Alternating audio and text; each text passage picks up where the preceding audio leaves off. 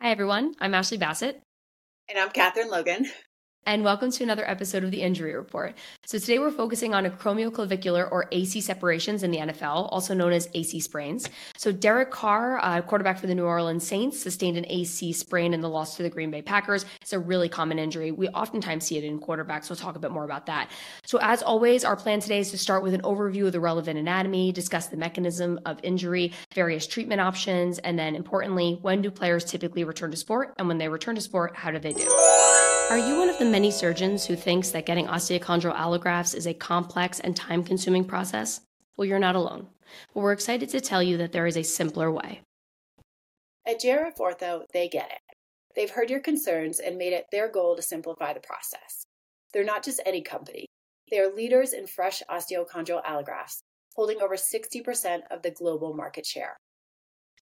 JRF Ortho is committed to accommodating your needs, delivering allografts usually around 30 days, and it's all on your terms.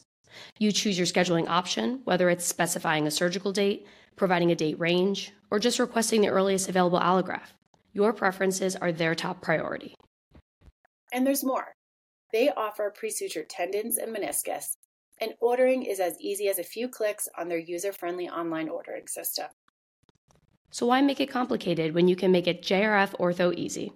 Simplify your allograft procurement today. Your journey to seamless osteochondral allografts starts with JRF Ortho.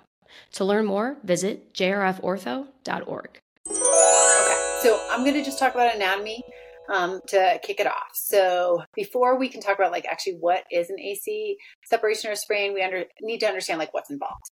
So the AC joint is formed when your collarbone or your clavicle meets the end of your shoulder blade, and that's called the acromion. So it's that bump we have on the edge of our shoulder.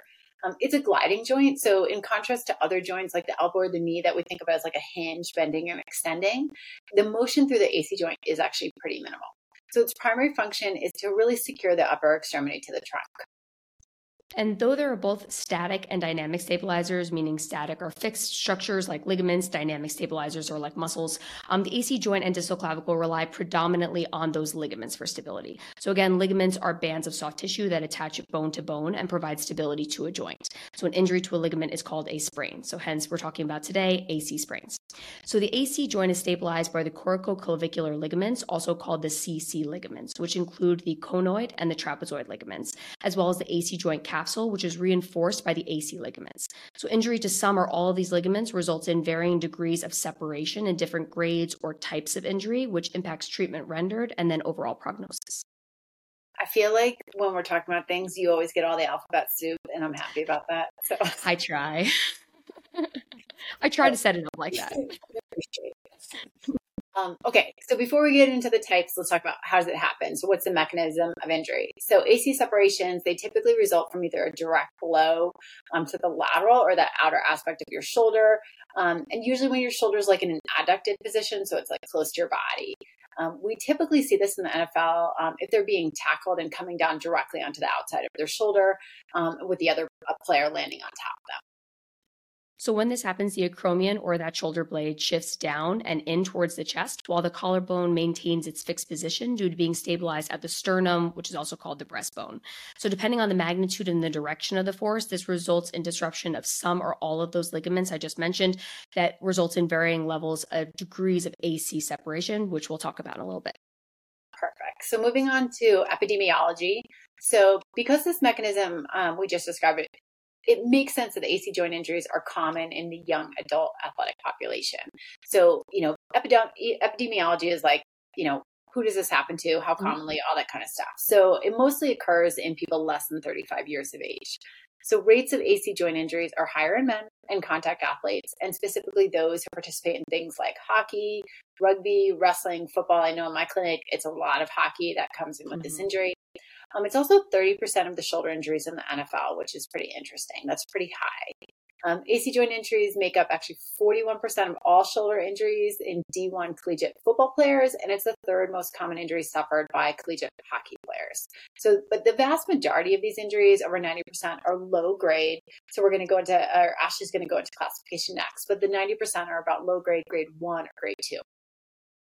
Yeah, so Catherine just mentioned those low-grade injuries and mentioned type 1 and type 2. So let's talk a little bit more about the different types of injuries. So the Rockwood classification system separates AC joint injuries into 6 different types based on not only the amount of collarbone displacement, but also the direction of that displacement. So a type 1 injury is an isolated sprain of the AC ligaments with no clinical deformity, and x-rays appear normal. So these are players that come into my clinic. They had a Friday night football game. They were tackled. They have point tenderness right over their AC joint, and they have a positive what's called cross-body test when you bring the arm across the body, but their x-rays and their clinical appearance when you look at the shoulder appears normal. So that's a sprain without deformity. A type 2 injury consists of a complete tear of the AC ligaments and a partial tear or a stretch injury to the CC ligaments with slight elevation of the collarbone seen on x-rays, typically about 25% compared to the other side. So type 2 and type 1 separations are what we call low-grade injuries. As Catherine previously mentioned, these make up the vast majority of AC separations. A study of D1 football players by Drew out of Stanford, which you just informed me, he's now in Colorado with you. He's your neighbor. Yeah. Yes. These low-grade injuries comprise 96.5% of all AC separations. So it is the vast majority of these injuries. Okay, so I'm going to move on to the Rockwood classification of the more uncommon, but also more significant. And it's going to seem like I'm hopping around because I'm going to go 3, 5, 4, 6, but it makes sense.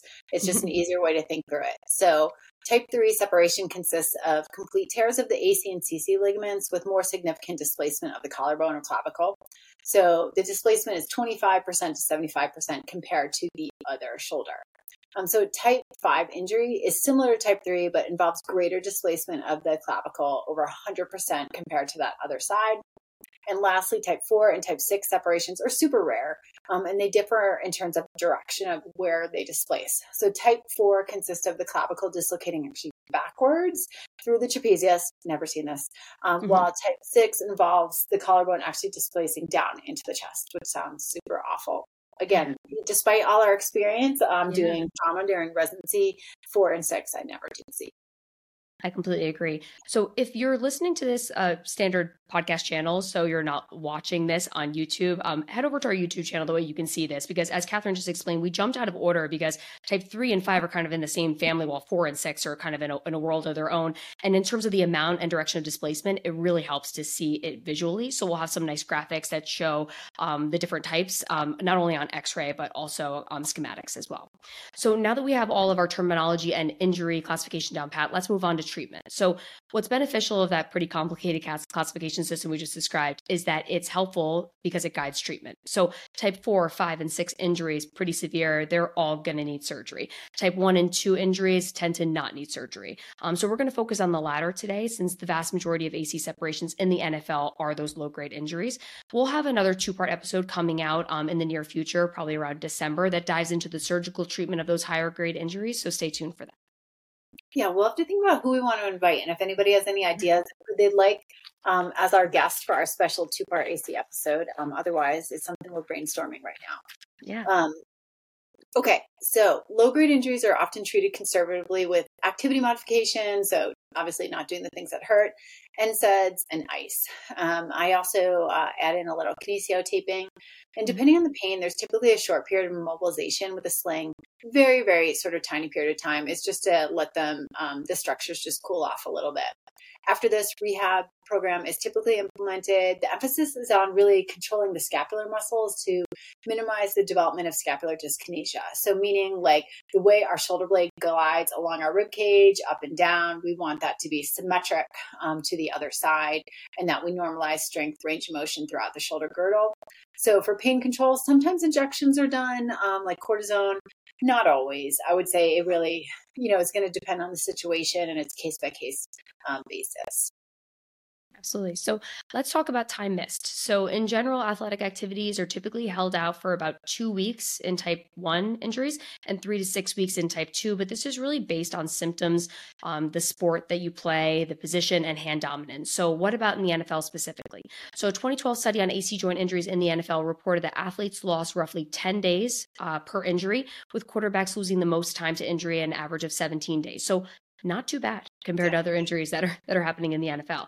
Other interesting takeaways to take away from this paper: the majority of these injuries occurred during game activity and on natural grass surfaces, which I find interesting because I feel like nowadays we want to blame turf for everything. So it's more commonly everything on natural grass surfaces, and most often during passing plays, which makes sense since offensive players tend to be involved.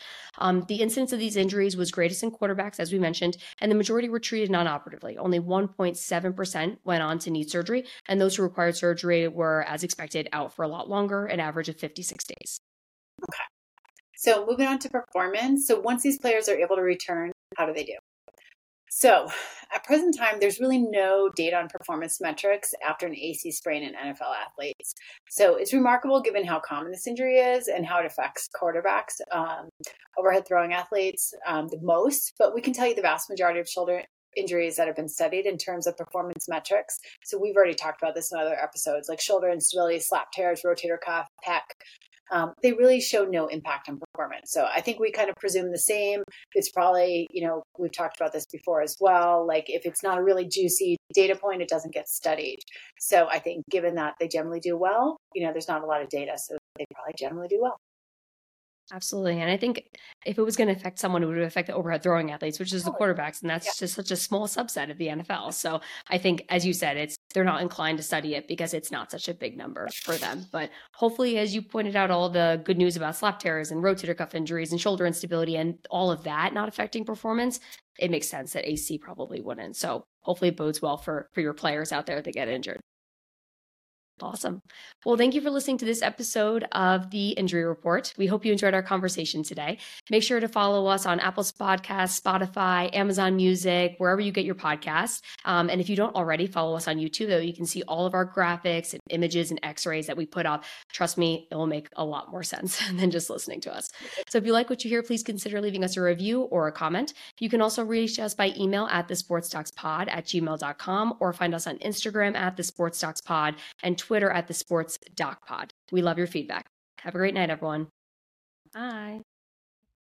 Seeking a clinically proven solution for your patients with massive and irreparable rotator cuff tears that has the potential for early functional recovery and pain relief? Check out InSpace. InSpace is the industry's only minimally invasive, biodegradable subacromial balloon spacer for the arthroscopic treatment of massive, irreparable rotator cuff tears. InSpace is designed to restore the subacromial space without requiring sutures or fixation devices. Learn more at stryker.com/InSpace.